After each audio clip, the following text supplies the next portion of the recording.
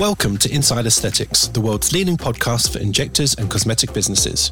I'm Dr. Jake Sloane, an aesthetic doctor based in Sydney, and I'm joined by my co-host and good friend David Segal, an entrepreneur and an aesthetic business mentor. Each episode of IA showcases unfiltered conversations with guests from around the world. In a sometimes disjointed industry, IA aims to help educate and connect our global community to raise the bar for both our businesses and our patients. To further support and educate our listeners, we offer a range of additional resources under our IA Patreon subscription service. This caters for injectors and business owners of all levels and includes interactive live Zoom sessions, webinars, hints and tip videos, private chat groups, and exciting future content to come. To subscribe to IA Patreon, head to www.insideaesthetics.com/Patreon or click the link in our podcast description. You should seek medical advice before undergoing any treatment or procedure, and these podcasts do not replace a professional and bespoke consultation. Good morning, brother. Good morning. We've had technical issues again. I don't think there's been a day or an episode that we've recorded where we haven't had buzzing in a microphone, a boom stand that's broken, lost files, things not recording properly. If only they could see the bloopers and the outtakes. Well, one day. Well, we've got a new member of the team coming on soon, so maybe they can assist with capturing all of these golden moments of failure. Who is this mystery member? Why? Are we going to reveal it yet? No? Well, I don't know if there's much of a reveal, but we're definitely getting some help. Yes, we're getting some help. We need help, not just one capacity, not just one capacity. So someone to help, well, with a lot of the jobs that you do from a social media perspective. Because thank God. I know deep down that you love a bit of social media, but there's levels. And hopefully we can offer better, more regular content. Yeah, it's difficult. It's been difficult finding the right person, but fingers crossed, this is the right one. So talking about today, it's just you and I here in the studio. No one wanted to talk to us. No special guest? No, well, my mum thinks I'm special. Okay, well, she's definitely right in a certain way. What are we talking about? Why are we here? Well, so people have given us lots of good feedback about some of the episodes that you and I do. And I did a presentation for Mertz a few weeks ago, a bit over a month ago now. Yeah. And it was on business. Obviously, I'm not in any position to talk about clinical education, but from a business perspective, I've seen and done a few things and have a little bit of experience. And they asked me to come along and share my thoughts on the industry and provide their nurses with some practical tips on how to be, I guess, more successful in their practices. And I guess a lot of people out there who work in other practices sometimes switch off and don't think about business.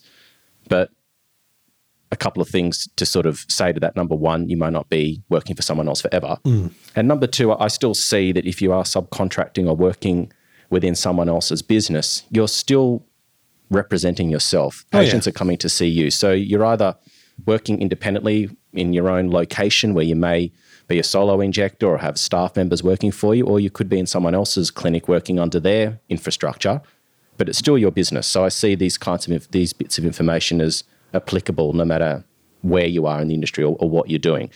And so it was a fairly broad discussion. I only had 20 minutes to talk about it, but we covered things like current trends in the marketplace across the world globally, but particularly here in Australia, what's happening with competition, a little bit on the economy, and which is unpredictable and it's all over the place at the moment, and then talking about things like patient expectations and just some, I guess, real practical tips on how to do things better from someone that's sat on the outside from a, I guess, treatment perspective, but very much involved on the business side, and just seeing where there's opportunities for people to take their businesses to the next level and separate themselves from the competition, because the competition is increasing every day, as we've spoken about countless times here on the podcast, is that the industry is now moving to a point of maturity or consolidation, if you want to refer to it as that, which means that supply is catching up with demand. And you have to be better than the person next to you to be successful these days. So It's not such a easy proposition. You really have to think about things and have a plan and a strategy. And taking this a step backwards, because obviously maybe that was the first official event you've done for business. You've spoken to tons of people now and you're consulting. Yeah. I think even you were surprised, and maybe because your perspective was different, you know, running clinics in chains and maybe being disconnected from independent injectors, but you've kind of been a bit surprised at how little people really do understand about basic nuts and bolts. And not in a negative way. I mean, one of the great things about that is that there's some really easy wins. It's not like an opportunity to point the finger and sort of look down on people because they don't have the knowledge. I just think it's great. People have managed to be successful in spite of not knowing a lot of these things. And I think with a little bit of direction and thought and planning, it really isn't that hard to start separating yourself from the competition. So I see it as an absolute positive because there's some really easy things that you can implement to start making some real changes. And so what was the whole day about? I mean, you did the business. What else did they do at Mertz? Oh, I mean, it was for their nurse academy. So it was for their best injectors or their most, valuable clients from around the country. I think they flew them down here. It was a great event, very successful. It was a room of maybe 150 people. I can't remember. It's hard to sort of judge how many people are there when you're looking at an audience. It wasn't massive. It was at the Intercontinental Hotel in Double Bay in Sydney in the main room there, and that room was chock-a-block. Yeah. So it was great. I mean, they spoke about devices. They spoke about some applications for their fillers. They had some great talks on things like there was I don't know if her name's she's a statistician or talking about a lot of the surveys that she's conducted in her research into what patients are wanting, what makes them come back, what makes them go and potentially look at other competitors, things like price sensitivity, what are the most important things that sort of consumers and patients are looking for when they're making those decisions. So it was a really mixed bag, but I was the second talker, which is interesting because normally you find that business is sort of kind of maybe entertained and it's at the back end of the day where everyone's already mentally exhausted and drained and don't really take much in. So it was actually great that I guess Mertz have sort of recognised that there is a real need and a hunger for these sorts of business knowledge. And to have it sort of right at the beginning of the day when everyone was fresh was really Before great. lunch.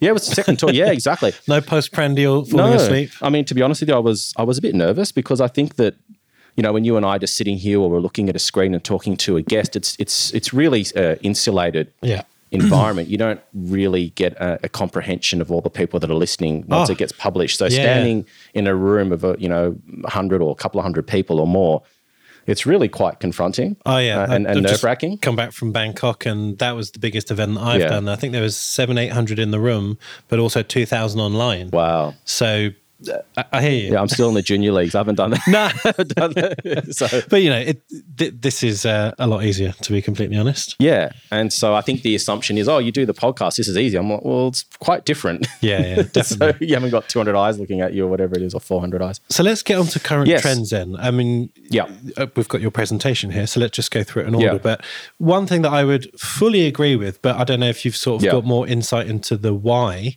is reduction in filler volumes. Yeah. So what do you mean by that? Well, I think that, not just think, I know, because I speak to lots of people. I see conversations that are happening in our WhatsApp groups. I've got quite a few consulting clients now and just so many friends and family that are involved in the industry. So I hear these things. I've spoken to reps from various pharmaceutical companies, the big ones, and filler volumes are down across the board here in Australia. Yeah.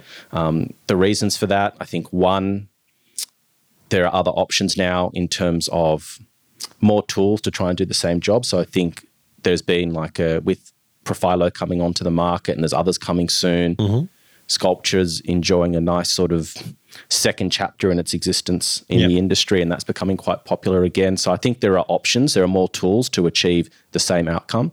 So you mean structural filler? Yes. But, we're still using filler. I'm still using filler, but using this as an adjunct or an addition to. So not just relying on the filler to do the entire job. So people that will go in and do, I guess, restoration work with collagen stimulators first to build general volume or mass, repair collagen and elastin and all the support structures in the skin. And then they're going back in with filler and finding that maybe they don't need as much. Yeah. Because they've got the integrity of the skin to a much better place where they don't need the same kind of volumes. I think that the fillers are lasting longer than what we all were told and anticipated they would last. So people that we thought would be coming back in every 12, 18 months or 6 months for top-ups or more treatment, they don't need it because the filler's hanging around longer. Yeah. And then I think there's also a trend in many instances for patients and practitioners to push towards a less augmented look. Mm-hmm. For sure. So I think those are the major things. I think that people are looking for potentially less risky propositions as well. I know a few clinics that focus solely on anti-wrinkle treatments because they just don't want the risk of doing filler. Yeah. So I think that's I think that's a very small one. Very small, but tricky can be done, but it's tricky. Yeah. So I think those are the major factors. I mean, what do you think about that? Would you disagree? You got anything else to add to that? No, I fully agree. I mean, we've seen the work of Mobin Master. Yeah. Shout out to Mobin if you're listening. We have, maybe this is a very Australian-centric sort of thing, but we've sort of seen the lip sort of rise several years ago where it really was getting out of control. Yeah. And now we just see it less on the street. You just see less people walking around with that overly augmented lip. And whether that's because of, we know about the rheology of filler and it lasting longer or just trends-wise, we've realised maybe we overcooked it and now people were demanding a more natural look. Yeah. And whether it was because Kylie Jenner dissolved her lips, who knows? But eventually we have got to a point where I agree. I think, from a personal perspective, and, maybe my cohort's different, but because I guess I'm lucky that I'm booked out, so I see less and less new patients. And so my returning patients are people I've already treated. Yeah. And therefore, I've done their structural work whenever I met them or, over a period of time. And so now, they don't need filling or not as much anyway. We still can work on refinement, maintenance, but if I've done 10 in the past, I might only need 2 that year. Yeah. For example. Yeah. And you're right, products like Profilo, or just sending them to see the girls who do laser for us or go and see Charles, who I work with, plastic surgeon, to do a resurfacing laser. Yeah. There are other things that I can suggest that will make their aesthetic better, but it may not be me that always does it. Yeah. But I've sort of done my job but in fact my toxin use has gone up. Yeah, I'm using a lot more toxin. Can see it in my sales, but also, my average units used, and that's because I'm trying to be mindful of, we've mentioned it on the podcast. Sebastian Cotofano talking about reducing the downpull of the platysma and the muscles of the lower face to get that lifted look around the jawline and even the mid face. Yeah. So if you, you don't have to sell more, but just consult your patient deeper. You can actually, be more profitable as a business, but not just shove filler in for the sake of it. Yeah. Yeah. And I think, Michael Caine spoke about that a lot as well in terms of I think a lot of people they sort of only learn anti-wrinkle to a certain level. They don't go into that sort of deep understanding of what's achievable and looking beyond just the lines and the wrinkles and looking at the actual shape of the face. Yeah. And, I appreciate when you're a new injector, you can't just take on all these things. It's a progress thing, and you eventually learn how to use the toxin better and also start doing off-label treatments. Yeah, absolutely. And do you feel that the fillers are lasting longer? I mean, obviously you're doing the structural work. I mean, I don't think I ever, well, of course at some point I had no experience, but I don't think I ever believed, what it says in the box, 18 months or 12 months, whatever it says. That for me was kind of like a real rough ballpark, just to sort of say to a patient something, because they're going to ask the question, how long is it going to last? But yeah, in my experience, let me qualify this, if you treat someone to the point where they're happy with the result, then that will last them probably way longer than what you quote them from, what it says on the PI in the box. Yeah. But if you underdose someone, they're obviously going to come back saying it didn't work or it didn't last. Yeah. So yeah, I still think if you look at some of the figures from the companies, I won't give you names, but sort of privy to some of the information, the filler usage in Australia is actually a little bit lower than, some international markets, whereas actually our toxin usage is like the ratio between toxin and filler is much higher compared to some other territories. So I don't know if that's a new thing or not. I'm not sure. Yeah. Well, it's interesting. I suspect it's driven by, the bulk of what we sell in this country is through the chain model. Yeah. So how it's advertised and packages and deals, no doubt has an effect on what we sell here and what, not even just chains, but the psyche of the patient is driven by what they've seen advertised. Yeah. So they ask for, 55 units of Botox or 40 units of Botox because we see these things advertised. And do you think that injectors, whether they be doctors or nurses, are almost now more aware of the things that can go wrong with filler? They're a bit more cautious with the volumes that they'll put in or patients that they'll treat or areas that they won't attack anymore? Yeah, maybe. The work of whether it's Steve Harris or Leonie Schelke talking about ultrasound or, all these influential people talking about filler migration, alienization, ultrasound, filler lasting longer. Like, I think everyone is aware of some concepts that maybe they weren't before. Whether that actually translates to people being more cautious, I have no idea. I don't know what people do behind closed doors. You still see, a lot of people using the Tenzin technique, to do what would be considered, a more of a Russian lip style lip. But I don't get to see the results of that, or the good or the bad. Might be great. Yeah, absolutely. So one of the other trends is increased focus on safety and compliance, particularly here in Australia with the regulations that are coming through. So I think everyone's watching their P's and Q's a lot more. They're focused on compliance. We've got those big changes rolling around in 3 weeks now? Is it the 1st of July? Yeah.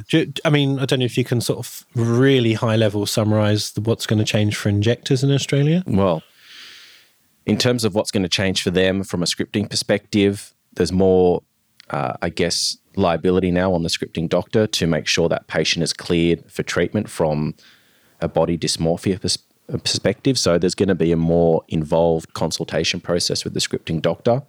Because the liability for them has increased. It's probably going to be more of a focus for them to ensure that patient is absolutely suitable, because there are sort of more consequences now. So I'm not implying that anyone was doing a haphazard job. But I was going to say, I mean, you speak to a lot of injectors. What is if you had to say, what is the average script like from a nurse to a doctor? I mean, I still hear anecdotally that it's a very quick cursory, go for it, 30 seconds. It can be. I've had experiences with both. Right. I've had ones where it's 10, 15 second call. Hi, you've had everything explained to you. Yep, cool. See you later. Yeah. And then the other end of the spectrum, which is like a 5 minutes at least, talking, what have you had done? Okay, just a very in-depth discussion, getting to know you, what your sort of goals are. So I've had both. I think the sensible again, if you think about it kind of from maybe a regulator's perspective, they're like 5 minutes. Yeah. Doesn't sound like a lot. It is. And I think that, going back to your original question is, what is the impact? I think that these extra I's that have to be dotted and T's that have to be crossed are going to slow down what's possible, and especially for these clinics that are super busy, that do lots and lots of patients. They're going to find that their efficiency potentially could slow down because of the extra time. So if you added, a couple of minutes to each script or more, that really adds up at the end of the day, a week, a month, a year. It could make an impact on your bottom line. 1 or 2 patients less a day, 10 a week. Yeah, I think the other impact for injectors is going to be patients that potentially are going to get rejected for not being suitable, or they're going to self-select and just not like the extra scrutiny. I've got to fill out a BDD form now. I have to have a body dysmorphia assessment. Like, I don't feel like I want to do that. So will there be patients that just, especially I guess new entrants into the market, like people that are considering it, who all of a sudden have to jump through this extra hoop and feel like, they're having a psychological assessment. Well, you could argue that those people never knew any better. Yeah. Maybe that's just, they think, oh, this is normal, whereas it's the regulars who go, what the hell is this? Yeah. So I think it's going to be more of an adjustment period as opposed to something that's going to be devastating. I think it's just going to be getting used to it. And I think there's a lot of positives in a lot of ways, because it does start to put more of an emphasis on the fact that this is still a medical procedure, because I think especially here in Australia, we have normalized it to almost be like a glorified beauty treatment, which it isn't. I mean, it isn't. I mean, it is still a beautification. It's not medically necessary. Most of the time it goes off without a hitch. There isn't any major complications. You can go back to work afterwards in most cases. So I think that there is I do understand why that perception is out there, but at the end of the day, it's just like flying a plane. 99.99% of the time it's fine, but when shit goes down, it can go down pretty badly. Scary, yeah, definitely. Yeah.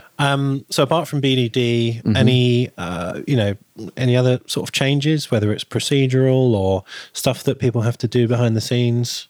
Well, I guess, if I was an injector, I'd be looking at, this could just be the beginning of more things to come in terms of regulation. Yeah. Once you sort of get your, sort of wedge open the door. Does seem to be the underlying feeling that more is coming. Yeah, well, that's the way it tends to go. There's this sort of incremental creep of what happens next. So, do you want to get your crystal ball out? What do you think's going to change? I don't know. A lot of people have asked me, do I think that this is the end of sort of telehealth, or is that going to be the next thing now? I don't think so. I think it'd just be so devastating. I mean, it would wipe out 80% of the industry overnight, and it wouldn't great for people like you, I guess, because you don't have to worry about a scripting doctor, but I think it's really, it would send prices through the roof again. Yeah. And there's, thousands and hundreds of thousands of patients who need servicing. Yeah. So, yeah, I mean, we did a pretty deep dive episode on this with Sherry Lee Knoop. Yeah. And we had Dr. Murati on talking about the changes from a surgical perspective. But I mean, we covered a lot of those changes in depth, which goes through, and Sherry Lee's on the cutting edge of this because she's president of the CNA, which is the Cosmetic Nurses Association. Yeah. So if you want to, I guess, find out the nitty gritty of what is actually happening and what is changing, go and have a listen to that episode. I don't know the number off the top of my head. It's a few episodes ago. Yeah. But I mean, from your perspective, do you see any changes? I mean, you're a doctor, so you don't have to worry about scripting. Yeah. Is there anything that's changing for you? Sort of an agreement. Nothing radical. Just, having to adjust some of our paperwork. Yeah. Marketing, yeah. Yeah, and maybe speaking to patients, at least for my current patients, sort of telling them that, they might notice just one or two changes in the consultation flow or added paperwork. But, nothing's practically going to change. They'll still come in, have a consultation and potentially have a treatment. But you're right. I think that nurse-doctor dynamic, it's a little bit unknown because if the onus, I mean, it always was on the doctor as the prescriber or the prescribing nurse, but it's just much more explicit now and more risk, more responsibility. And I don't know whether the doctors who are doing it, because I don't do that service, but whether they would feel like they have to charge more for it. Yeah, well, potentially, the cost of the script could go up. And then that has an impact on, the profit share and everything else. Yeah. Well, I know the guys from Fresh, who we speak about regularly on the podcast, they're very close to this situation. Yeah. I saw some Instagram posts a day or two ago about some discussions they're having on it and some webinars discussing the changes and how it's going to impact their clients. So it'd be interesting to see what happens with them because they're kind of, I guess, the market leaders when it comes to scripts in Australia from a cosmetic perspective. So, yeah, it's going to be very interesting to watch. I think I've had to summarize. I think the changes for the moment seem relatively sensible, but I'm concerned about what does this potentially open the door for in the future in terms of where regulators go from here. Is this beginning of more things? I've had some chats with people about where it might be going and don't stick my neck out here, but I kind of feel like there's been this potential drive. I don't know who's behind this, but to make it harder and harder for scripting to happen. You can't make it illegal, and I don't think telehealth will go, but it'll just become more and more tricky. Yeah. And it may get to a point where it's not profitable, whether it's time-wise or money-wise. But I don't know. What do you think? Well, I don't know. I mean, if I look at, say, what's happened in the cosmetic/plastic surgery space, I know that there's no laws stopping cosmetic surgeons from working, but I know that things like insurance is difficult for them to get now because that's become a commercial sort of difficult obstacle to overcome. So no one's telling you can't do it, but if your insurance premium is $500,000 a year, you're just not going because you're a cosmetic surgeon, that's a lot of surgery you got to do to start making money. And so it starts to become more of a commercial problem than a medico-legal one. Yeah, 100%. So we'll watch that unfold, but that's definitely a trend. So the focus on safety and compliance. And then you also touched on body treatments. Yeah, so seeing, especially with the collagen stimulators, people starting to recognize the neck, the décolletage, sculpture in the buttocks, people using sculpture in their arms. Profilo, you can pretty much stick anywhere. We had Ravi Jain and Sophie Schotter on talking about sort of the long-term experiences with Profilo, and one of the things that Ravi said was, you can basically stick it anywhere. Yeah, you got skin there, you can probably put it there. And so starting to see clinics now focus more on body treatments, which I think is intelligent because bigger areas, more volumes. Yeah. And who wants to have a really rejuvenated face and a haggard body? You want to try and make them at least match. So I think there's some opportunities there for the clinics and practitioners to start exploring some of those treatment areas around the body, which tend to get quite damaged. So that sort of thin area around the décolletage, and the neck, the hands. I mean, hands are not new, but really, you don't see many of them get done. You don't. It's not really. I think part of the problem with it is cost. Yeah. Part of the problem with it is most of the treatments are off-label, so they're not easily trained or poorly trained. Yeah. And patients kind of look at their face, whereas they sort of cover up their body, and it's just easier to ignore. Yeah. But obviously here in Australia, we tend to be a little bit more naked than the average patient. So maybe we've got a particular market where it is more relevant. I don't know. Well, Profilo's bringing out their body syringe. They are. It's already in New Zealand. It's New Zealand, so it's not far away here. So they've obviously recognised that there's a market there for it, and people want to start exploring those areas. So I think that it's an emerging trend that I think anyone that is looking for where opportunities are in the future start becoming an expert in doing body treatments. Yeah, definitely. Because you just sort of, and it is a niche. It'd be like learning, I guess, well, maybe you can tell me. I mean, is it a different sort of skill set? I mean, I guess you've got to know the anatomy of that region. It's probably safer because you don't have to say, in some ways it's actually quite, nothing's safe, but certainly safer. Yeah. Less risk of blindness because of proximity from the face to the eye or the body to the face.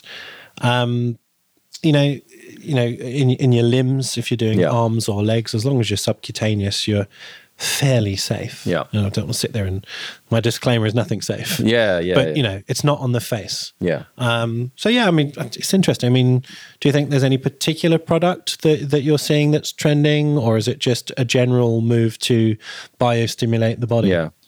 Well, I'm seeing sculpture being done in the arms, like all over the arms, like the tuck shop arms, the forearms. What's a tuck shop arm? When you sort of hang your arm out and it sort of hangs and you've got the crepey skin sort of in your tricep region. In England, they call them the bingo wings. The bingo wings, yeah. I was just like when you're in high school and the tuck shop lady was there and it was the middle of summer and she's... I know what you mean. Just wanted you to qualify. She's toasting your sandwich and you can see the arm sort of... Yeah, you're showing your age now in the tuck shop. Yeah, the tuck shop, yeah.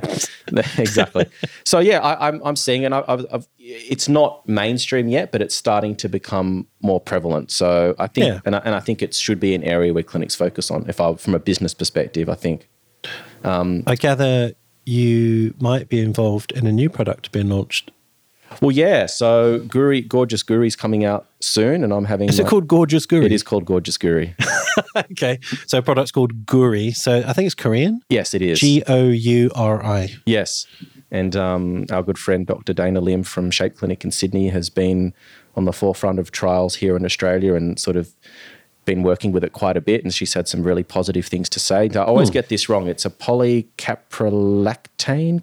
Lactone. So it's a polymer. So yeah. Yeah. So there's a product already called Elancey available here in Australia. I understand that is microcapsules of polycaprolactone, which is, as far as I understand, it's similar to the suture material that surgeons would use, but that's suspended in another sort of gel carrier, whereas Guri is liquid polycaprolactone. So no spheres or particles, it's a liquid. Yeah. So it's slightly different. Yeah, so I'm having some treatment on the 4th of July. I might even film it. On your butt? Where are you doing it?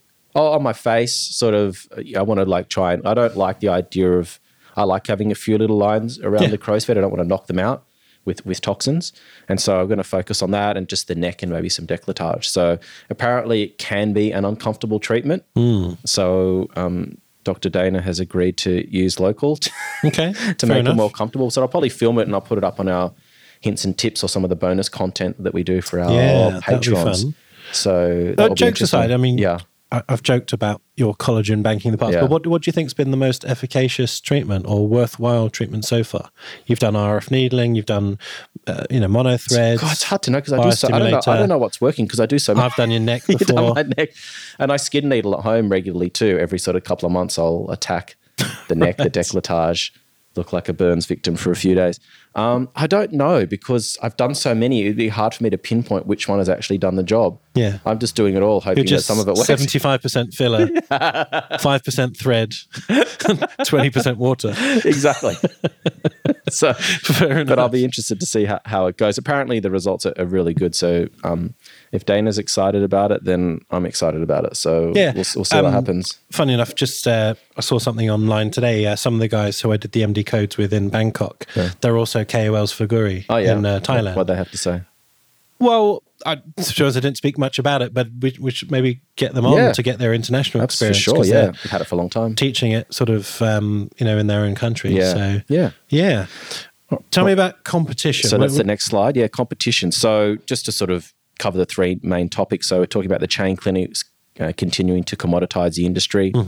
I think that talking about chain clinics again, we have seen them losing a lot of their skilled and experienced injectors. There are still some great people out there in the chain clinic space, but I think it's hard to deny that we have seen an exodus of skill out of those businesses. I guess it's more just a case of people like Fresh allowing, nurse injectors, obviously, because that's who they support, being able to be independent injectors easily. Yeah, it's not a criticism of the chains. It's more just a reality of the market. Yeah. I mean, look, the chain clinics do a lot of things well. I think that there's opportunities for them to have done things better. I don't want to sit here and sort of bash anyone in particular, but I think having been involved in them and understanding what the nurse psyche is and where people want to take their career from a progression perspective, I can see that there are some opportunities that were missed, which probably could have held on to some people. But be that as it may, the market is still moving. And so people like Fresh that have offered the scripting service that allows nurses to go out on their own has seen the landscape of competition change almost overnight and change in a profound way, and that has then created a lot more solo competition. So, probably worth saying as well. There's more than just Fresh. There's InstaScript. Yes. There's other options for nurses out there, and and you go online onto Facebook, and people ask, what's better or what's the difference? And there seems to be a number of them. Yeah. So there's choice. It's not just even one choice now. Yeah, or you might even have doctors that are willing to script for you on a more bespoke basis rather than going through one of the companies. So it's just become, I guess, more accepted now. It's more mainstream, and so more people are doing it, which means more and more people are going to do it. Sort of becomes like a self-fulfilling prophecy. Yeah. And so that has radically changed the marketplace. The competition has, increased exponentially. How did you mean that the chains are continuing to commoditize? Oh, well, so in terms of, they're not doing anything to sort of increase price. So the price, there's always a So still, I guess, what's the word? Yeah. It's affordable, but also accessible. Accessible, exactly. Yeah. And so that I guess what I mean by commoditizing, it's not a rare sort of hard to get hold of treatment. You can pretty much walk down your street, depending on where you are. With multiple if you're like in your major city. Yeah. You don't have to drive too far or walk too far to find a service provider that does these treatments. And so the more available something is, the more of it that there is, that in a lot of instances will decrease the price, because price is determined by supply versus demand. Yeah. And so when there's more supply, then it means the price inevitably goes down. So that doesn't mean everyone has to put their price down, but sort of making these treatments so easy to come by means that people value them less because it's less rare. Potentially, yeah. Yeah. Obviously, as I said, and they shop around. They're going to shop around. They're going to be, if they weren't super happy with the first time they went in, they've now got options. They can walk next door and get a different experience. So patients are probably more fickle to a certain extent because they have options. I mean, if you think about, as a guy where you get your hair cut, well, I do my own, but when I used to get it cut, I mean, I wasn't really too fussed. Yeah, because you could go anywhere and get it. It's not rocket science. You can go get your hair cut. I've had some bad ones in Sydney, I tell you. Have you? I'm a bit particular about my hair. Oh, really? Where do you get your hair done? I go to Theo's barber shop in Kingsford. In Kingsford? Shout out to Theo. I know you don't listen, but I'm going to shout you out anyway. Yeah, he does a good job. You like it? Look, he's a great guy. Look, what I found couldn't have guessed with a name like Theo. I have found there are different styles of haircuts, and I like a Mediterranean barber. Right, okay. That's what I'm going to say. Okay, fair enough. Yeah. Each to their own. I wanted to ask you, in your chats with nurses and business clients that you've spoken to, we've obviously now had a few years where they've been allowed to go out of the chains and work independently, whatever. Do you think there will be kind of a new cycle where a proportion of those nurses realize, actually, this isn't for me? Yes. I want to collaborate, or maybe even go back to the chains or something. Yeah, absolutely. I think that there will be a proportion of people out there who, even if it doesn't, I'm not saying that they weren't successful. It might just be that they didn't realize how much work it was. They don't want to deal with doing staff day-to-day management, being responsible for all the bills. So I think it's important for people to have a crack at their own business. I think it's an admirable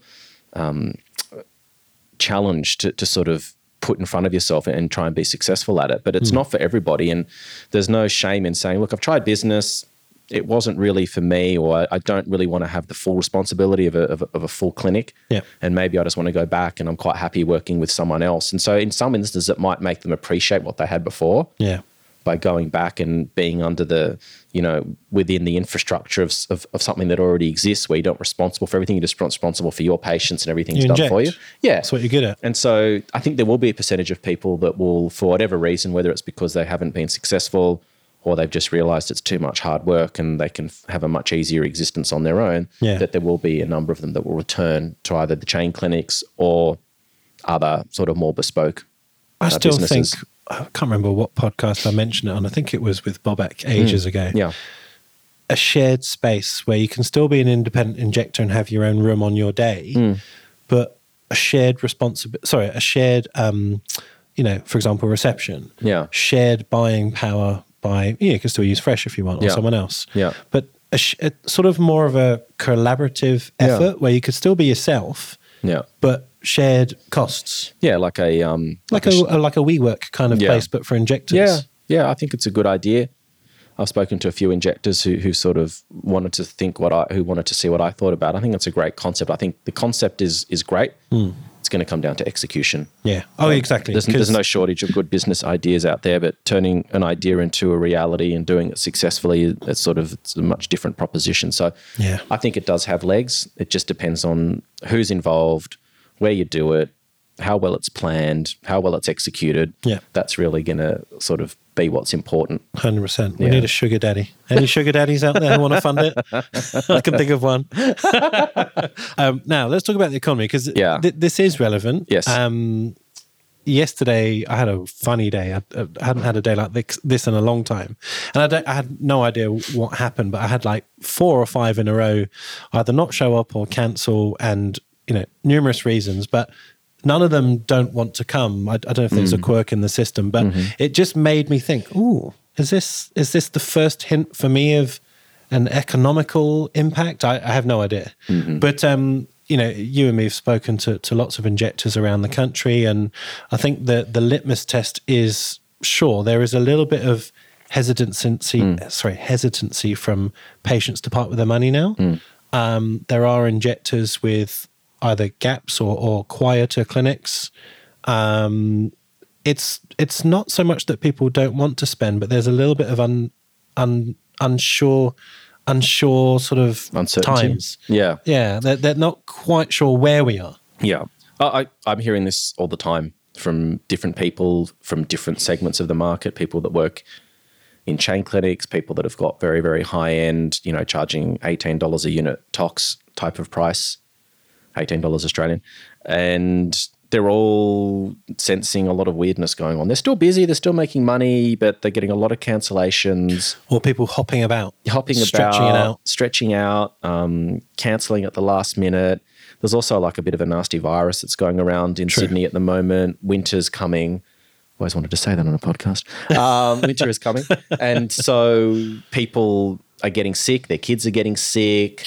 Yeah. You've got tax time coming up. It's half term. Yeah. So I think it's a lot of sort of compounding factors that are causing this. But of course, you only have to turn on the news and see we've got, World War III on the brink of breaking out. And we'll laugh about it. It's terrifying.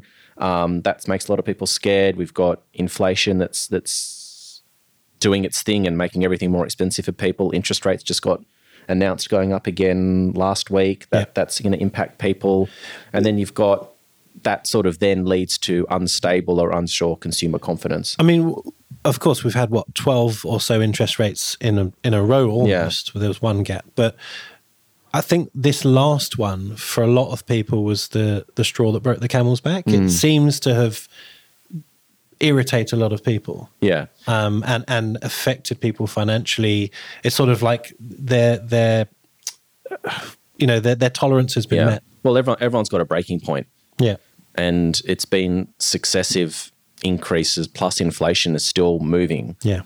And so the economy runs on confidence. Yeah. Do you know what I mean by that? Yeah. As in, if you believe something's getting better, your just willingness to part with your dollar and spend just gets better. And because everything's connected, if you have enough inertia moving in a certain direction, that then flows on to the rest of the economy. So even if you're in a segment of the market that is unaffected at the moment, at some point, your customers will start to be impacted, and that sort of just, rolls up the food chain until it affects you. So I think it's a lot of factors. I think it is, what's going on around the world, inflation, interest rates, and just people being unsure about the future. Yeah. And so I think now is as good a time as any, or the most important time in recent years, to really pay attention, really understand your business. And we'll get to this, a little bit later in the chat, around getting on top of your financials, understanding basic concepts like what is your break-even point every week? How much do you need to make every week to keep your doors open? Understand what that figure is.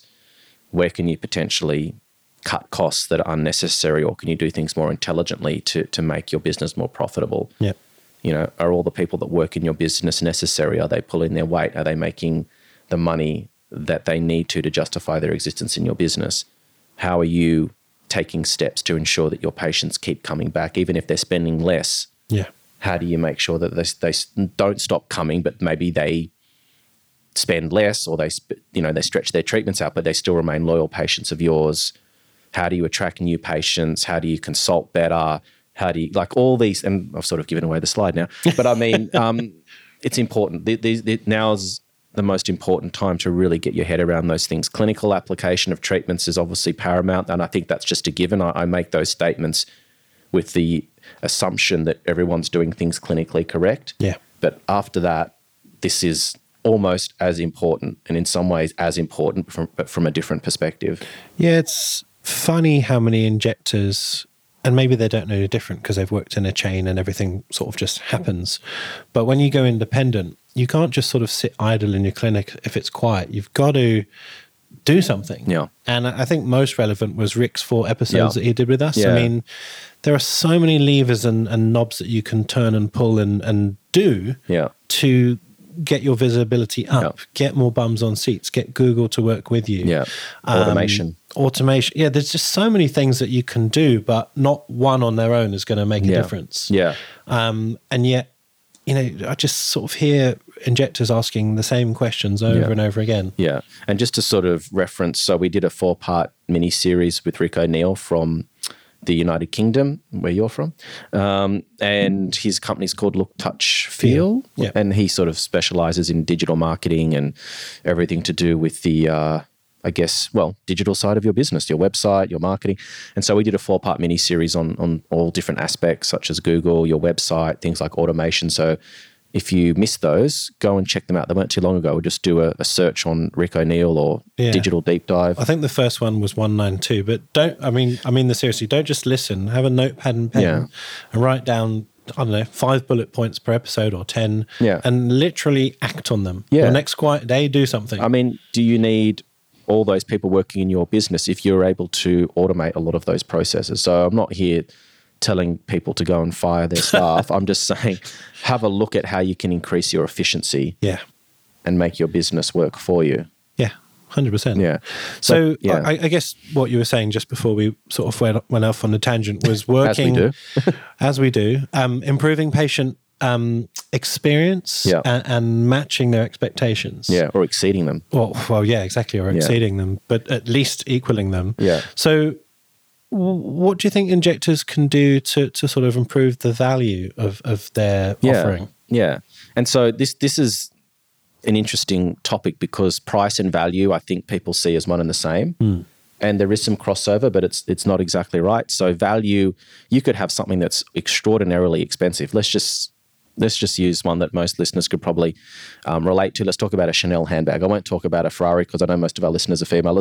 Let's talk about a Chanel handbag, right? It's sexist. Well, is it? People like driving cars, whether they're male or female. We'll talk about a Ferrari and a Chanel handbag. They're very expensive, very, very expensive. They're not cheap. The price is high. Yeah. But people buy them because they see value in what they're getting. They're getting a high quality piece of, motorsport, or they're getting an expensive piece of. Is a handbag considered a piece of clothing, or what is it? It's an accessory. I think it's an accessory. Yeah. Either way, it's extremely well made. It's got a lot of prestige with the brand. It's going to last you a long time. So people purchase those things for the value. They feel that the money that they're paying is worth what they're getting in exchange. Yeah. And so you can apply the same principle to injecting. So there are injectors like yourself and many others around the country who charge in the upper tier of price. Mm-hmm. So price is a factor, but because of what you're able to deliver in terms of your aesthetic outcomes, the experience that the patient has with every touch point of your business, from calling to booking online to interacting with your social media, your website, when they turn up and are greeted by the reception, the way the clinic looks, the way that people talk to them, the way that you make them feel, the consultation process, how caring you are, how thorough you are, all those kinds of things are what we should be looking at and sort of scrutinizing to see whether there's any opportunities to improve. Yeah. And so even if you've got a successful business, you should be constantly looking for ways to do things better. Complacency is a killer. Yeah. And just what worked, because your patients love you today and they keep coming to you today, doesn't mean they're going to come to you tomorrow, because someone else could open up around the corner who give your patients better value. Yeah.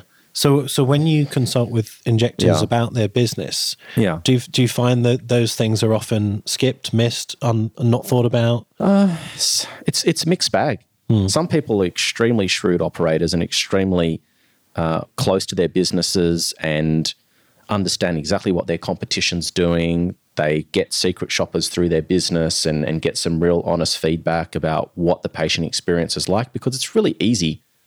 When you're there day in, day out, going through the motions, things get normalized and you almost become immune or blind to what's actually the patient experience and what it's like. So it's a mixed bag. Some people are really onto it, some people aren't. And so if you're busy and you haven't paid attention to those things, then that's great. But let's secure that. Let's make sure the situation remains like that. So things like, as I sort of alluded to, doing secret shopper reports. That can be a friend or a family member. You sort of list out a lot of, and I do this with a lot of my clients. I've got some templates I've worked on to sort of run through all the major checkpoints or things that are important to you and your business that you want to get feedback on. So what was the booking experience like? How quickly did someone pick up the phone? Right from beginning right till they walk out and receive their post-care information and make their next booking. And so getting some feedback on that on a constant basis, even for yourself, even if it is a solo injector, it's confronting. But I mean, it's just like I'm playing music at the moment, and I've gone back to an instrument that I hadn't played for 20 years, and playing something and recording it and listening to it back, it's quite difficult. It's really confronting, because when you're there, you're playing, you're like, oh, that sounds great. And you hear it back, you go, that was rubbish. It's like me listening to our podcast. That was when I have to edit them. That was terrible. Yeah. And so a lot of people shy away from the feedback because it's almost too confronting. It's too confronting to hear that or see it. But you either ignore it and pretend it doesn't exist and pay the price of losing patience or not having the secure business that you think you do, or just bite the bullet and understand that no one's perfect. We can all do things better. Yeah. And the sooner you face reality, the sooner you can take steps to improve it. So I think that reflection and that secret shopper experience is really important to keep your finger on the pulse with your business. Well, I think we all know injectors who are, I mean this in the nicest way, maybe they're not the most highly skilled injectors, but everything else is great. Yeah. The experience is great, care's great, patients feel looked after, and they're busy. Yeah. And you could have the most highly skilled technical injector who just doesn't do all the other things, and they're not busy. Yeah. Another idea is to sort of develop focus groups with your client base. So everyone out there has probably could rattle off or name 10 patients who've been coming to them for a while, that they're invested in you and your business, they like what you do, and you've developed a relationship with them. I mean, think about things like you might do a focus group one night where you, hey, look, you're one of my most loyal, long-standing patients. I'd really love your feedback on my business. Why do you come to me? Yeah. What could I do better? What irritates you? Yeah. And those people will go, oh my God, this person really cares about, like, this person cares about my opinion. They want to know, and it'll make them, those 10 people or what X number of people, will all of a sudden develop an even stronger relationship with you and your business because you've taken the time to care what they have to say and think. And they'll provide you with feedback What do you think about scaling that in an anonymous survey? Because I reckon you get more honest answers if it's not in person. I think try every strategy. Yeah. Whatever works. You might get some answers that you don't want, but at least you hear from people what they actually think. Yeah. So I think I guess the underlying message is get feedback from your patients, no matter, whichever way you want to do it, but constantly look at ways to reevaluate how you're doing things, because there have been plenty of massive companies in the world that have become complacent and no longer exist. So it can happen to them, it can happen to you. 100%. So not to scare anyone, it's an opportunity. You can either see it as an opportunity or a threat. Yeah. And it's both, but try and look at the positive. Look at it as, well, I've now got some tangible things that I can do to make my business run better and give my patients a better experience. Well, that nicely leads on to your top 3 tips from your talk in the current market. Yeah, okay. So your first one was define your X factor. I remember we first covered this with Penny in episode 5 or something. That was when we were doing them in person. And we had a couch. But, what do you mean by X factor and how do you define it? So everyone has got something about them that is unique. Mm-hmm. It might be your British accent. It might be, it might be the sexy Mediterranean haircuts that you get. It might be your dress sense. It might be the way you communicate. It might be something quirky. You might have a great sense of humor. You might be really great at making people laugh and building rapport. Then you might have a particular treatment that you think you do better than anyone else that patients seem to come to you for. So I think everyone looks at competition then and tries to emulate them. Yeah. And I think that's great to a point, but no one can be you. Yeah. Everyone has got something unique about them or a skill that they've got that no one else has or something they do better than most people. Yeah. So I think it's about, and this might come, sort of dovetail into what we spoke about previously in terms of getting feedback from your clients. Find out or identify what it is about you that makes you unique and special. Out of all the competitors that are out there, why has the patient chosen to come to you and continue to come to you? What is that? And find out what that is and then double down on it. Embrace that. Don't shy away. So if you're really great at lips, like you just kill the lip game, like you're awesome at lips, make that your thing. Yeah. Maybe you do really good cheeks. Maybe your tox is like off the chain. Like you do better tox than anyone else. You've got lower face under control. You're really good at adjusting the shape of people's faces and heads, and your dosing's on point. And you never get like I'm just talking off the cuff. But whatever it is, find out what that is that makes you unique, and emphasize that. Yeah. So you can't be everything to everyone. Don't try and copy what Dr. Jake does or whatever big name injector that you might know and follow and sort of try and emulate. It's good to be influenced by people, but no one can be you. Yeah, I totally agree. And in fact, something that comes up regularly is often people, they're obviously like that in person, but in their social media, they become vanilla. Yeah. They sort of become like every other injector. They don't actually present themselves as themselves. I can attest that you're a judgy asshole all the time. Yeah, pretty much.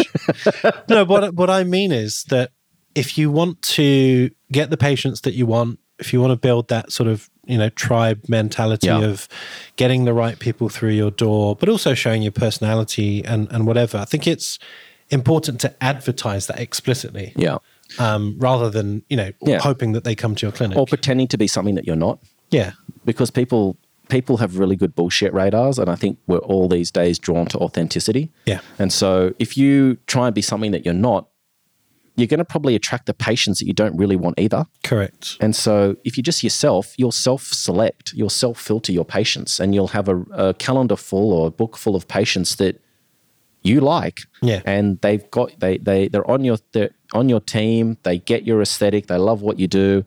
And it's exhausting trying to act and be someone else. It's exhausting. Particularly when you constantly get patients that, I I don't mean you don't want to treat, but sometimes they're not quite your age bracket that you really excel at, or they're asking for treatments that you do less of. Yeah. It just makes your life more difficult, and you don't want to get people who you're having to say no to. I mean, it always happens sometimes, but the less you can do of that, the more productive your day is. Yeah, exactly. Not everyone needs to like you. Yeah. And not everyone needs to be your patient. Yeah. You sort of touched on personal branding, but how you communicate, how you dress, but even how you decorate your clinic, and the way it smells, the way it looks, the paraphernalia, the color of the paint, the music that's in there, the lighting, all those things. So it's all tells, you want that story that you're trying to tell, or the image that you're trying to portray to be consistent. Yeah. Don't come out of the room in like flip-flops, and a singlet, and then have this, really sort of decked out, opulent, high-end. It doesn't match. Yeah, I know what you mean. So it's about, maybe a bad example, but it's about being consistent. So finding out what is the type of brand that you're trying to create, and be consistent with it. Definitely. Yeah, and that's the message this was a really interesting point that you covered in your talk, was personal development, and I think it's probably the most ignored thing, particularly for an industry or a specialty where there is no syllabus, no qualification, no continuity, no career path, really. Yeah. It's something that you really have to explicitly drill down on, and get your peers and maybe mentors to sit you down and formalize it in some way. Yeah. So how do you recommend, I mean, you've managed injectors and whatever, like how did you used to do it? Well, the first thing was making sure that I had the right people on my team to begin with that want to get better and have high expectations of themselves and where they wanted to take their career. So I think it's just, first of all, identifying that you're the right person, you're in the right job, and that you're in it for the right reasons, and that you want to be the best, whatever the best means to you. So committing to continued education, and not just when it comes to clinical application of treatment and technique, about everything that you're doing, as particularly on the business side, as I've alluded to previously.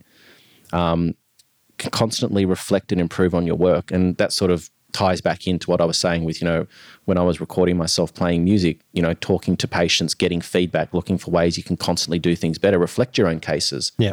Go back and, once a week, pull out 2 or 3 treatments that you did, look at before and after photos, look at what you did, away from the clinic, not in that environment, not stressed, and actually have a think about how you potentially could have done things better, how you could have handled a situation that went badly, where a patient got the shits, or they didn't go ahead with treatment, or you had an argument, and there's always things to reflect and improve upon. So I think just taking those opportunities to look at the things that haven't gone right or that need improvement. Yeah. You've almost got to be hungry and determined to find things wrong so that you can improve, or things that could be done better. Yeah, I think this is what our Patreon community has really allowed people to share better, because there's no judgment. Yeah. We don't care. We're just, people on a WhatsApp group. But at the end of the day, we'll give you honest, supportive feedback on about how you can either deal with a problem, a complaint, something that didn't go quite right. It's also something I'm doing with the people who are coming to shadow me. Yeah. So we'll have a breakfast meeting before, and of course, want to get to know them and what they want to learn, but also what hasn't gone well this year. Yeah.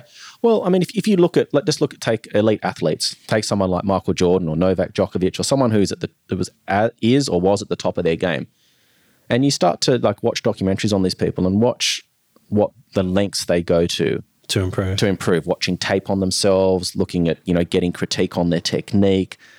They didn't become the best because they were the most talented. I think you get to a point where everyone's pretty equally talented. You'll get outliers every now and again, but they didn't become the best just because of the God-given talent. Yeah. They had to be obsessed and constantly reflect and look for ways to do things better. And the same applies to this. I know I've said this story on the podcast once before, but I love the story. Have you ever heard the story of the British cycling team? No. So... Is this a joke? No, this is real. So in the Olympics, they were basically useless, apart from 100 years ago where they probably won their first gold medal. But they never medaled for close to 100 years. Yeah. And because the Olympics was going to be in London 2012, they decided, what are we going to do about this? And so from, I think, 2004 to 2012, they put in a deliberate, exactly what you're saying, looking at everything that isn't going well and somehow actioning it, making it better. So it was a concept of what they call marginal gains. So literally they made 1% changes on everything from obviously the cycle design, but also what they wore, how they dealt with people who were sick. So they got rid of people who were sick in the workplace. So everyone else is more efficient, diet, training, like everything. Yeah. And so I love putting this into an injector's sort of perspective, because if you look around your room, if you look at all your friction points, if you work on everything and make that one difficult thing or thing that you're not good at 1%, the overall sum of those gains is huge. Yeah. So if you just literally sit down and critique your last 6 months, where you go, okay, how many complaints did I get? How many complications did I get? How many times did I accidentally, push over my Botox vial and waste that Botox? Anything that didn't go well, what are you going to do about it so it never happens again? Yeah. And, some things you can't manage and some things you can. But I think if you actually think about it explicitly, you can put some changes in place. Yeah. I think for me, I want to be better tomorrow than I am today. Yeah.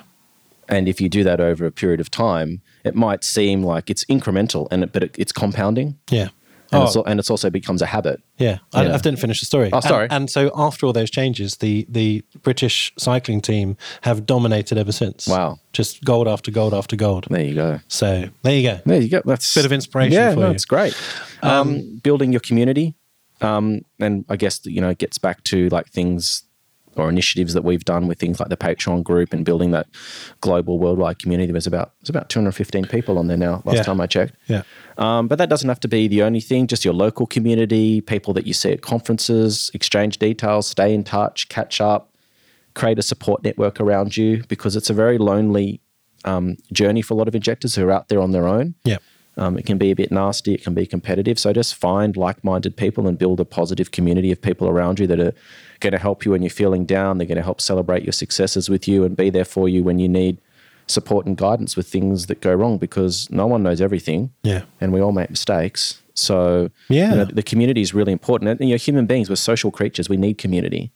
Well, something that we were talking about yesterday in our Patreon group was, in my hospital days, surgery, once a month we had a meeting called the M&M meeting, morbidity and mortality. Yes. So how many people died and how many people had complications. Yeah.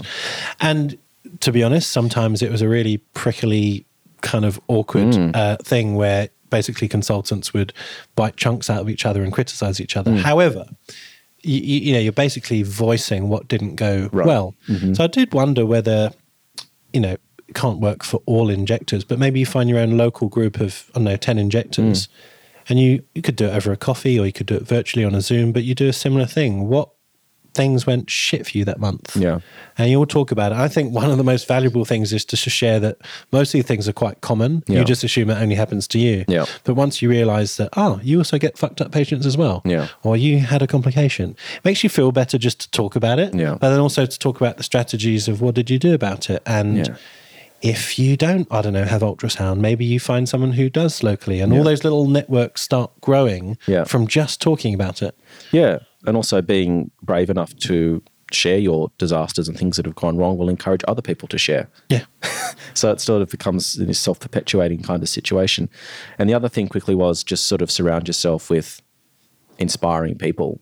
So people that do things better than you, are more successful than you, they've got more insights on things. So, you become the average of the people that you spend the most time with. So, wherever there's an opportunity to sort of build community and your network of sort of close friends and colleagues, take advantage of that. Definitely. Now, we've sort of touched on some of these points and certainly on different podcasts, but just, you mentioned understanding your patient journey. I mean, I really do think it's a great exercise to either do the mystery shopper kind of thing. Basically, someone who doesn't understand your industry or your website or how it all works, because that's when you get some honest feedback where, there might be a weird loophole on your website where they just can't work out how to book, or something as silly as that you think is so obvious. Yeah. But, if you can really tap into the psyche of how does a patient feel about this whole experience, I think you'll notice some little things that you can tweak. Yeah, absolutely. If you don't know, you can't fix it. Yeah. Yeah, absolutely. So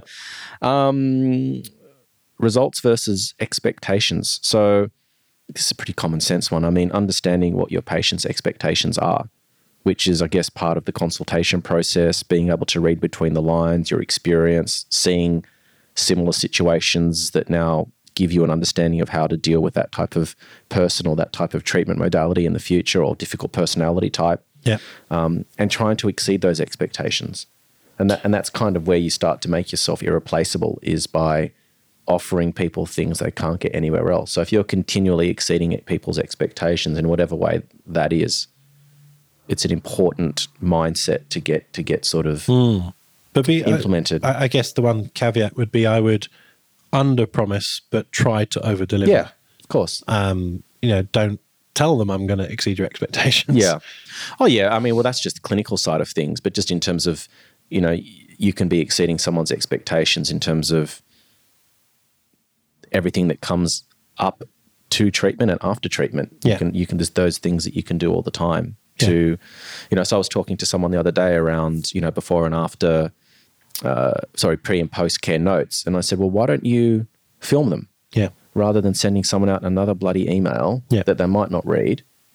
Do something personal. Create a series of videos where you're going to say it. So you send someone a post-care video. Hey, I just did your lips. It was great to see you. This is what you need to know. That's exceeding someone's expectations. Wow, I didn't expect that. Yeah, I was expecting another boring bloody PDF that I got to read. That I didn't read and I just signed and I didn't understand what I was doing. So just simple things like that that exceed people's expectations. Doesn't have to be anything groundbreaking or out of control or expensive. Definitely. Yeah. Now, part of the patient journey, and I know we've probably said this a million times, but rebooking patients, for me, it's like a fundamental keystone of my whole journey of patients, but also my business. Why do people find it so difficult? Because they do it the wrong way. So what do you mean? So what will happen, and I've seen this, there are hundreds, maybe more of times in my career, patient will walk out with the injector, they'll pay their money and they'll say, do you want to rebook? Yeah. And the patient's like, no, I'll give you a call. Yeah. Okay, bye. Yeah. And that's it. And they repeat that process, and then all of a sudden they get sick of being told no, so they stop doing it. Yeah. And they create this mental barrier. Yeah. That, because it's rejection. Yeah. People don't like to be rejected. And eventually it becomes tiring and you stop doing it. So what's the Jedi mind trick? Well, it's pretty simple. I mean, it's just a mindset shift, which is that you're the healthcare practitioner. You want to ensure that patient has continuity of care, and they're coming to you. People don't just get Botox once and then stop. Yeah. I mean, they do, but that'd be less than 1% of people that get it, right? So let's just assume, for the sake of this discussion, that people that start these treatments generally don't stop. Yeah. So if they're not coming back to you, where are they going? Yeah. Are you just assuming they're going to come back to you? So I think it's, first of all, getting your head around the fact that it's your responsibility to ensure that patient is on a journey with you. And that comes back to your first consultation, where you're understanding what the patient needs are, what their expectations are, what you can deliver as a practitioner, and developing a long-term plan. Yeah. So I think that's the first mental hurdle to overcome, is that this is the first step in a lifelong journey. Yeah. Talking to patients about what the next step looks like. So it's sort of about planting seeds during the treatment and the consultation process. So this is step 1 today. This is what we're planning to do in 6 months from now, or 3 months from now, or we'll get you back in 2 weeks, then we'll take the next step. So it's all about, you could probably speak to this better than I can because you actually do these treatments, but in terms of actually just planning out what the next step look like, and it doesn't have to be, we're going to stick 6 mils of filler in you next time. It could just be, I'll see you in, I like to see my patients every 2 to 3 months for their regular toxin treatments. This is the reason why. I want to keep you constant. We don't want you to sort of wax and wane between looking treated and not treated. I get really busy. This is what all my patients do. We'll take care of that when we go outside. So it's all about planting that seed. I think you've been listening to my consults. That's exactly what I told them. There you go.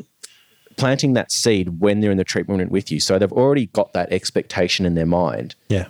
And when you walk them out to reception, then it's just an assumption. Yeah. It's just an assumption. Think of what your dentist does. Yeah. They don't say, would you like to come in 6 months? They say, we're booking you in. Yeah. You need to do this again. Yeah. And it's almost like an assumptive booking. Yeah.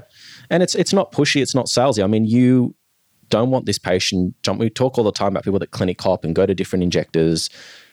you need to take control of your own business. And it's not from a pushy sales perspective. Look at it from a patient continuity perspective. Yeah. Have the confidence to actually want to look after them and do it for them. Yeah. Look, they can say no, but you're making it more difficult for them to say no because you've done all of this work leading up until that point. So when you walk out to reception, all right, Joanne, book you in for 3 months. As we discussed in the room, have you got your calendar there? Does morning or afternoon suit you better? Yeah. Yeah, or does this time suit you well? Or however you want to word it, like, develop your own style. But not just all of a sudden the first time the patient hears about coming in again is when you're standing there and there's like, receptionist and maybe a room full of people. Yeah. And they get put on the spot. Yeah, and they feel a bit vulnerable and pushed. Exactly. And so most people are living really busy lives these days. They'll actually appreciate you taking the initiative and making it easy for them. And I've said this, many times before, hope is not a strategy. If you're hoping your patients are going to come in, there's a chance they will, there's a chance they won't. Yeah. What if they don't have a booking with you, they haven't paid a deposit or their deposit isn't on file? They're talking to a girlfriend, I found this great guy. Oh, cool, I'll go there, because they're not committed to you. Yeah. You want a relationship with these people. You're not just randomly dating. You want a relationship. Yeah, I agree. Yeah. I guess the one thing I would drop in is for a new patient, I deliberately don't, on the first treatment, do the rebook thing. I want them to see, how it all settles. Yeah. It's the first time they've ever done it. But what I will do is I give them my card, which has a QR code on it. Yeah. And I say in 2 weeks, whether you're happy or not happy, I want you to feedback to us. So either send us an email or text us, whatever. And then if you are happy, you are, presumably going to do this again in 3.5 months when it wears off. You scan that thing and you book yourself online. So make it easy. Yeah, of course. And I think as well, it gives you an opportunity to reflect on your work. And so whether or not they come back in for a review in person, or maybe you have them via some sort of Zoom or telehealth kind of situation where you're actually seeing the patient again, because it's another touch point. Yeah. You actually are proving to the patient that you didn't just care about that money on the day, you actually care about their result. Yeah. It further deepens the relationship, or starts to create the relationship. And it gives you an opportunity to see what you've done. Yeah. Because a lot of patients go and they don't come back. You don't know, or that you see them when the treatment's just about worn off. Yeah. I mean, how do you get better if you can't see what you're doing? Totally. The other sort of top tip that I would give people, if you have identified people who are doing it regularly, or you've got your sort of more loyal patients who are always going to come, book them for the next 2. Yeah, okay. Because, for example, right now I've booked my ones for September and December, because I know December gets crazy, and the amount of people who will want to rebook at the same time won't be possible. Yeah. So if I do it now in advance, I can almost make my patients feel more valued that they've got their slot. Yeah. It's reserved before Christmas just for them. Yeah. And it costs no different. I only take one deposit. Yeah. And that rolls each time. Yeah. But I also, my booking system, I allow them, you can turn this on or off, but I allow them to be able to change their appointment. Just think it's, if you notice that everyone is hopping about, it becomes a problem. But if the odd one, actually it helps them book or rebook themselves online, it then frees up your phone line and your receptionist to get on with proper stuff. Absolutely. So it just depends on your booking system of how you want to do it. Yeah, for sure. Now, I think this is your last slide. Yeah. How do you build a strong team? Well, I don't mean team as in the people within your clinic. I mean your circle of professionals that support you in all the other aspects of your life and your business. So you need a good accountant. What does that mean? A good accountant? Yeah. Well, first of all, someone that's competent at their job. That's and that's sometimes easier said than done. So the best place to find good service providers is through referrals, word of mouth. Yeah. So talk to people in your inner circle of friends or friends that know friends. Hey, do you know a good accountant? This is a sort of my business that I'm in. You'll get some names and see a few people. It's like people that go and see someone for a breast augmentation. Some people might go to the first person they see, but the common consensus is go and see a couple of people and see who resonates with you. Yeah. Who do you like? Who do you feel confident in? Who can you see yourself working with in the long term? Find a good accountant, because having a good accountant is going to make the financial side of your business run smoothly, make sure you don't run into tax debts that you weren't prepared for, help you plan your cash flow, making sure that you're minimizing the amount of tax that you're actually paying and not paying extra that you don't need to the government. Yeah. I'm of the opinion that people tend to know what to do with their money better than the government does. So I encourage you to get a good accountant. So that's the first thing. Set clear financial and business goals for yourself. And that doesn't have to be, the whole 5-year plan thing, even if it's 12 months. 12 months, what do I want to achieve in my business in the first 12 months? What business goals do I want to achieve? Do I want to bring on another injector? Do I want to have X number of patients in my system? Do I want to get really competent at this type of treatment? Do I really want to, whatever it is, set tangible goals for yourself. But get a good accountant and get them to help you understand what it is they're doing. So I'm not telling you to go and learn how to become an accountant. What I'm advising is get your accountant to spend the time to explain to you basic financial information. So learn how to read a balance sheet. It's not complicated once someone shows you. Understand what a profit and loss looks like. What are the most important indicators that you need to be looking at so that you at any point in time can go into your accounting software, run a report and get an understanding of how your business is performing. Yeah. Because if you can't measure it, then how do you know where you're at? And so it's not an accountant's job to care about your financial future. Their job is to go through and make sure that you're tax compliant in the very most basic form. So if it cost you a couple of extra $100 to get them to spend an hour or two with you, go through the process, get an understanding of what it is. At the end of the day, it's your business. Yeah. So yeah. I mean, at risk of repeating ourselves, we've covered all of this with our patrons. Yeah. And that, I think we did a live video, so that's there in our library, so you can watch it again. If you're a new patron and you've not watched it, we'll find that for you. And if you want to become a patron, that's available to you. Second person in your team is a good lawyer. Now, I'm not saying this to scare people or because I think you're going to get sued tomorrow, but even when it comes to your consultation forms, the way your website reads from a compliance perspective, a lot of people will get consent forms and pre and post care forms that they've sort of got from someone else who got it from someone else who got it from someone else who managed to, it's like Chinese whispers. By the time it comes to you, it's a schmozzle. Is it up to date? Is it relevant? Even your employment contracts, all that kind of stuff. Like I know a lot of people, and you know why? Because I used to do this. Yeah. I used to cobble this shit together. So I know because I've done it.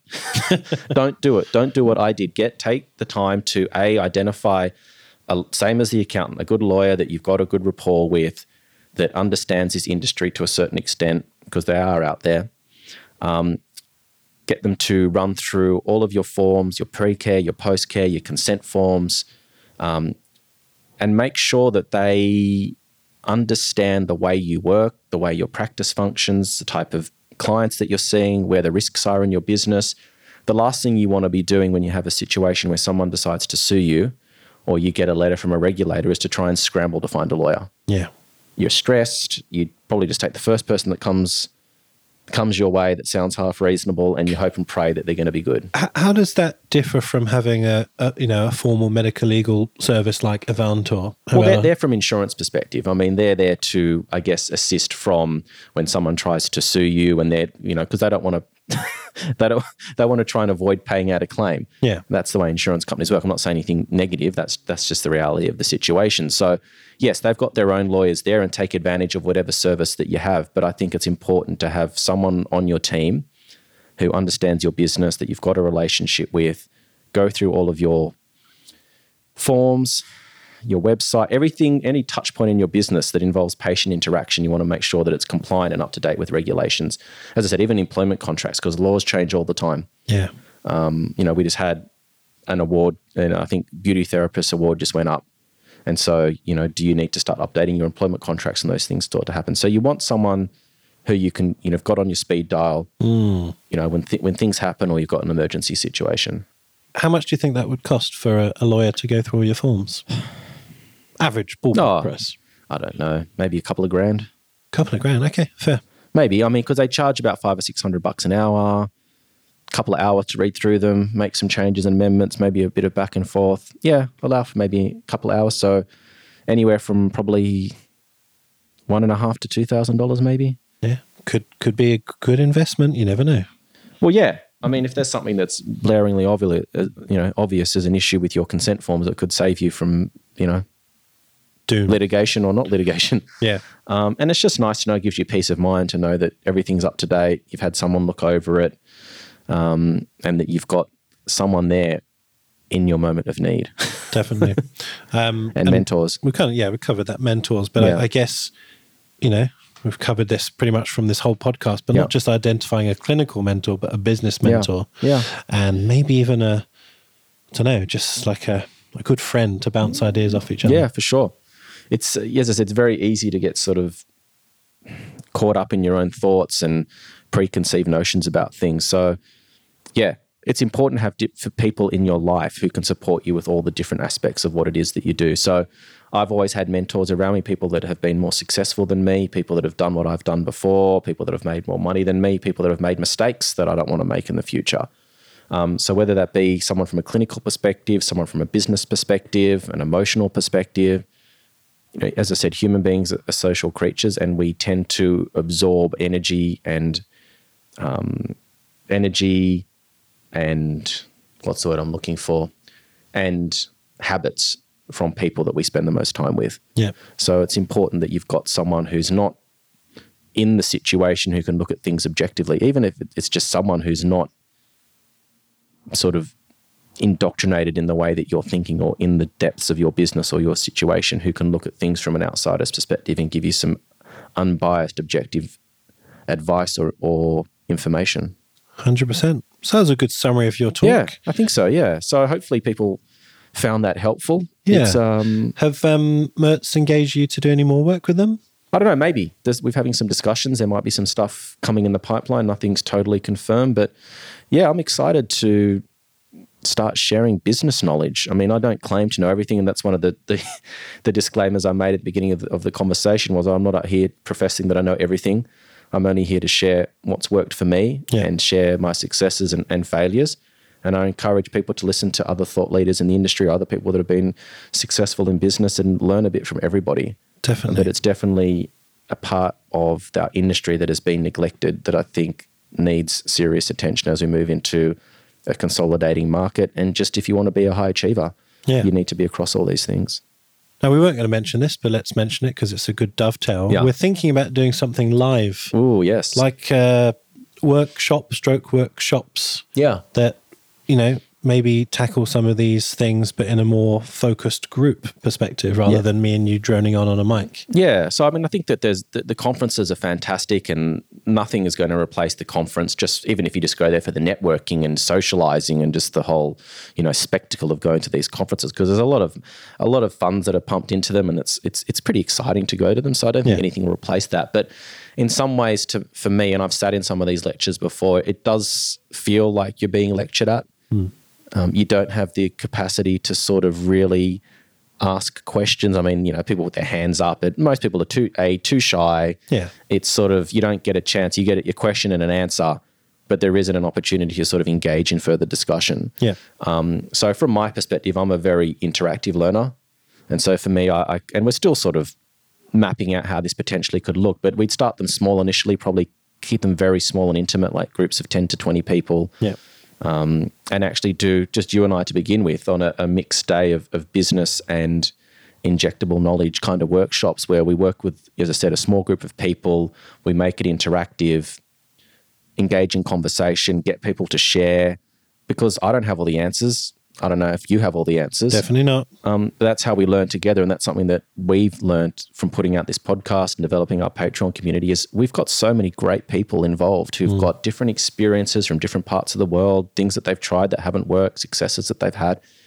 And so we kind of see these things as, I guess, exclusive sort of little workshops where we can work with people that really want to take their business and their injecting skills to the next level. Yeah. So we don't have a date. No. We don't even have a formal plan yet, but that's kind of what we're working towards. Yeah, I mean, if this is, initially we'll probably start them in Sydney. We'll probably do a couple and iron out the kinks and sort of make them run smoothly, because I'm sure that the first one will have a few little kinks in it. But if it's successful, then it's something we might take around the country and then potentially internationally. Oh, you take him on holiday? Sure, why not? Why not? Anyway, maybe. If you guys got any comments, let us know. Just hit us up on our Instagram. Yeah. Inside Aesthetics Podcast. Absolutely.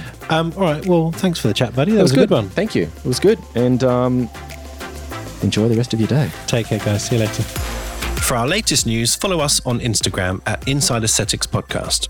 If you want to get in touch with myself or David, follow us on Instagram as well at Dr. Jake Sloane and David_Inside Aesthetics. Join our IA Patreon platform for invaluable business and injectable education. Get access to our global community of like-minded professionals, live and interactive Zoom sessions, hints and tip videos, webinars, and more. Head over to www.insideaesthetics.com/Patreon for more information.